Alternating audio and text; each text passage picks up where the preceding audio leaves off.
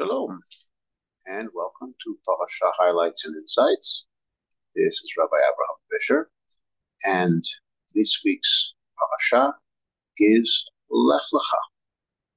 It is the continuation of the story, really the beginning of the heart of the story and first meet Abraham when he is 75 years old. That's the part of his life that the Torah is recounting right now, where the Torah tells us that Hashem tells him to travel, and Abraham obeys Hashem's command. The command is leave and go to the land that I will show you. That gives us the name of the parasha, Lech Lecha. Go. Hashem promises that he will bless Abraham, and so Abraham obeys Hashem's command and takes his wife and Lot, as well as the Torah calls them, the souls that they had made in Haran, and that means two things. It means those servants that they had purchased, but it also means those people that they had taught about Hashem, and as it were, remade their souls during the time that they were in Haran, because Avram and Sarah were involved in what we nowadays call kiruv. Avram focused on the men and Sarah on the women. Their names at this point are still Avram and Sarai. The names don't change until later.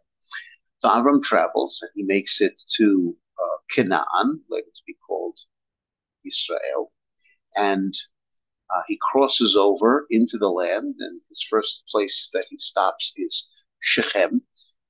At this place, Hashem promises to give the land of Canaan to Avram's descendants, and Avram builds an altar. Then he travels to a place between Bethel and Ai, and he builds another altar, and then he continues to travel southward, getting a sense of the land. Although Rashi says that his major focus is to go towards what would later be called Yerushalayim. He's drawn towards that. However, Avram's story is interrupted by a famine. We're told that a famine strikes the land, and it is so severe that Avram has to leave. But it seems that Avram accepts this too, and takes his entire family down to Egypt. As they get close to Egypt, Avram says to Sarai, we have a problem that because they are going to kill me in order to take you. So, emergency situation, let's say that we are brother and sister. This way they will not kill me. And in fact, the Egyptians do take Sarai and bring her to Paro. And Avram is enriched by this. Talk more about this later on. And Paro and his household are stricken with plagues. I suppose at this point, Paro realizes that this is no ordinary woman, and he realizes that she is a married woman, and he gives Sarai back to Avram and says unequivocally, you must leave. And so Avram returns to Canaan. He is, at this point, very wealthy. He follows the same route that he had taken on his way down to Egypt, and he once again comes to the place between Bethel and Ai. There is strife between Avram and Lot. Lot also was very wealthy, and there is strife first expressed between the shepherds of Avram and the shepherds of Lot. But it's very clear that Avram and Lot themselves have some issues that they have to work out. So Avram says to Lot, instead of us being so close to each other, Lot, choose the part of the land that you wish. Don't worry, I will be not far away. Lot chooses the rich plain of Yarden, which includes the cities of Sodom, etc. Avram stays in Canaan. The Torah tells us, even at this point, the people of Sodom are very wicked. So Lot chooses the place because of its wealth, and ignoring or maybe attracted to the wickedness of the place. It's a very different place from the kind of life that he learned from Abraham. It would seem that he no longer wants to follow in the path of Abraham, because it's evident from that, because he chooses to live in Sodom. After this point, Hashem speaks to Abraham and tells him that he's going to give him this land. He's going to give him land both to him and to his descendants, and they will be without number. And Hashem tells Abraham to walk throughout the land, familiarize himself with the land, essentially to begin to lay claim to the land. And eventually Abraham comes to Hebron and builds an altar there. And Hebron is the first place where Abraham seems to have put down roots and spends quite a number of years there. Up until this point, he's been wandering. Now he is in Hebron. The Torah then tells us, again interrupting the narrative, about a war, the first war that's recorded in the Torah, a war between 4 kings and 5 kings. 4 kings come from the east, part of the world where Abraham is from, and the 5 kings are the kings of the plain, Sodom, Amorah, etc. The background to the war the Torah gives us is that for a long period of time, the 5 kings of the plain served the 4 kings of the east. That probably means they sent them tribute very far away, but eventually they rebel. They refuse to pay tribute. So the 4 kings of the east advance. And if we look at the places where the 4 kings conquer, very clear that they are surrounding the 5 kings. And then eventually they are engaged in a major battle in a place called the Valley of Siddim, which in later history would become the site of the Dead Sea, or in Hebrew, Yam HaMelech, the Sea of Salt. In the course of this, Lot, who is living in Sodom, is taken captive by the victorious 4 kings of the east, and that is why Avram enters this war. The refugee from the war comes and reports all of this to Avram. Avram amasses his small army. The Torah uses the number 318. Avram and his army pursues and defeats the 4 kings of the east who are in the process of returning home with their spoils of war. But Avram rescues Lot, and he returns all of the spoils of war from the 4 kings, brings them back to the 5 kings. The king of Sodom, who it seems has survived this, greets Avram. Avram is also greeted by another king, Melchizedek, the king of Shalem, who blesses Abraham and blesses Hashem. And Abraham gives Melchizedek, who is a Kohen, gives him a 10th of his possessions. It's proper to give to the Kohen. Melchizedek, it would seem, is one who worships Hashem. Then there's a dialogue between Avram and the king of Sodom. King of Sodom says, you should keep the spoils, but give me back the people. And Abraham does him one better. He says, I will take nothing. I do not want you to ever say that you enriched me. Instead, I will return everything, both the people and the spoils. But I have 3 allies, Aner, Eshkol, and Mamre, who helped me in this war. They must be given their fair share of the spoils. Next part of the parasha is known as Brit Bein HaBetarim, the covenant between the pieces. First, Hashem assures Avram that he will have many descendants like the stars. Earlier, the descendants of Avram were compared to the dust, sand of the earth, but now they're compared to the stars. And Hashem further assures Abraham that his descendants will inherit the land, and Abraham asks, how will I know? Primarily, it seems to be about the inheriting of the land. Hashem's answer is not quick in coming. Hashem first says to Avram, take certain animals and birds. He's very specific about which ones. Avram seems to understand that Hashem wants to make a covenant with him. And he does something that was done in ancient times. He takes the animals and cuts them in half. He places the pieces opposite each other. In ancient times, this would be done by two parties who were making a covenant, some kind of a pact between them. After splitting the animal, parties to the covenant would walk through the space made by the pieces, and in this way they would commit themselves to the brit. So Hashem cuts the animals. There's an intervention where the birds of prey descend, but Abraham chases them away. And Abraham is plunged into a dark, terrifying trance because Hashem is going to impart this message to Abraham. It's not a simple matter, it's prophecy. Prophecy very often has a very strong effect on a prophet physically. And so Hashem says to Abraham that your descendants will be strangers in a land that's not theirs. They will be enslaved. They will be afflicted. Judgment will be visited upon the nation that will do this to them. Your descendants will receive reparations, and then eventually they will return to this land. And this is Hashem's answer to Avram's question about inheriting the land. It's through this process that your descendants will gain possession of the land and hold on to it, because they will have gone through, as a nation, this whole process that is to come up. Hashem says that it will take 400 years, and that Avram himself will be spared all of this. He will complete his life in peace, and he will not see this happen.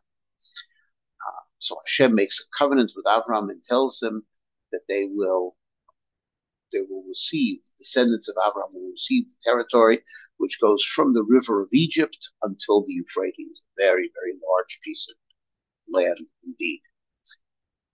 After this,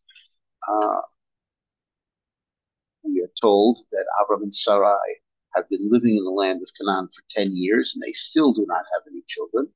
And so Sarah proposes that Avram, after 10 years, that Avram have a child with Sarai's maidservant, Egyptian maidservant, Hagar. And Avram does so. Hagar becomes pregnant, and we see right away loses respect for Sarai. Sarai was her mistress, but now Hagar has something over Sarai, namely that she has become pregnant. But Sarai does not like this change of attitude of Hagar. Sarai complains to Avram about this, but Avram says to do what she sees fit with Hagar, who is still her maidservant. And Sarai overworks Hagar, who can't take this anymore, and she flees. And it's at this point that an angel comes to Hagar and tells her, you must return to your mistress. You must submit to her authority. You will have a son called Ishmael, who will be a wild donkey of a man, and that he will have numerous descendants. Hagar names the place where she had this divine revelation of an angel. She calls it Be'er L'chayroi. Be'er is a well, it's near a well.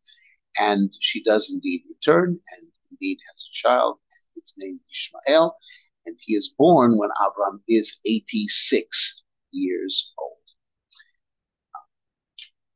Next, last part of the Parsha is a continuation of the Brit that Hashem had made with Abraham.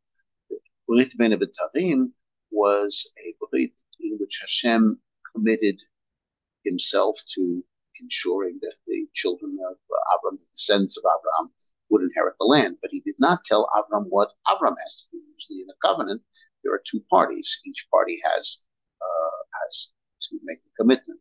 So now we're going to see what the commitment is on Abraham's side. Abraham is 99 at this point. So 13 years have passed. So Hashem repeats what is his side of the covenant, namely that Abraham would be a father of a multitude of nations, and as a result, he changes his name from Avram to Abraham, which connotes the idea of multitude. He tells him that his descendants will inherit, take possession of the land of Canaan. Hashem promises that he will be God to that nation. What is Avram's side of the covenant? Circumcision, Brit Milah, the sign of the covenant.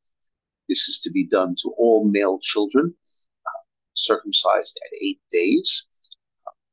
Also, any male slaves, and one who does not do this, even though they ought to, the punishment for that is severance from the people. That's called karet, which is kind of a divine punishment. While Hashem is talking about this, he also says that not only is Avram's name to be changed from Avram to Abraham, but Sarai's name is to be changed from Sarai to Sarah. She will bear nations, she will bear kings.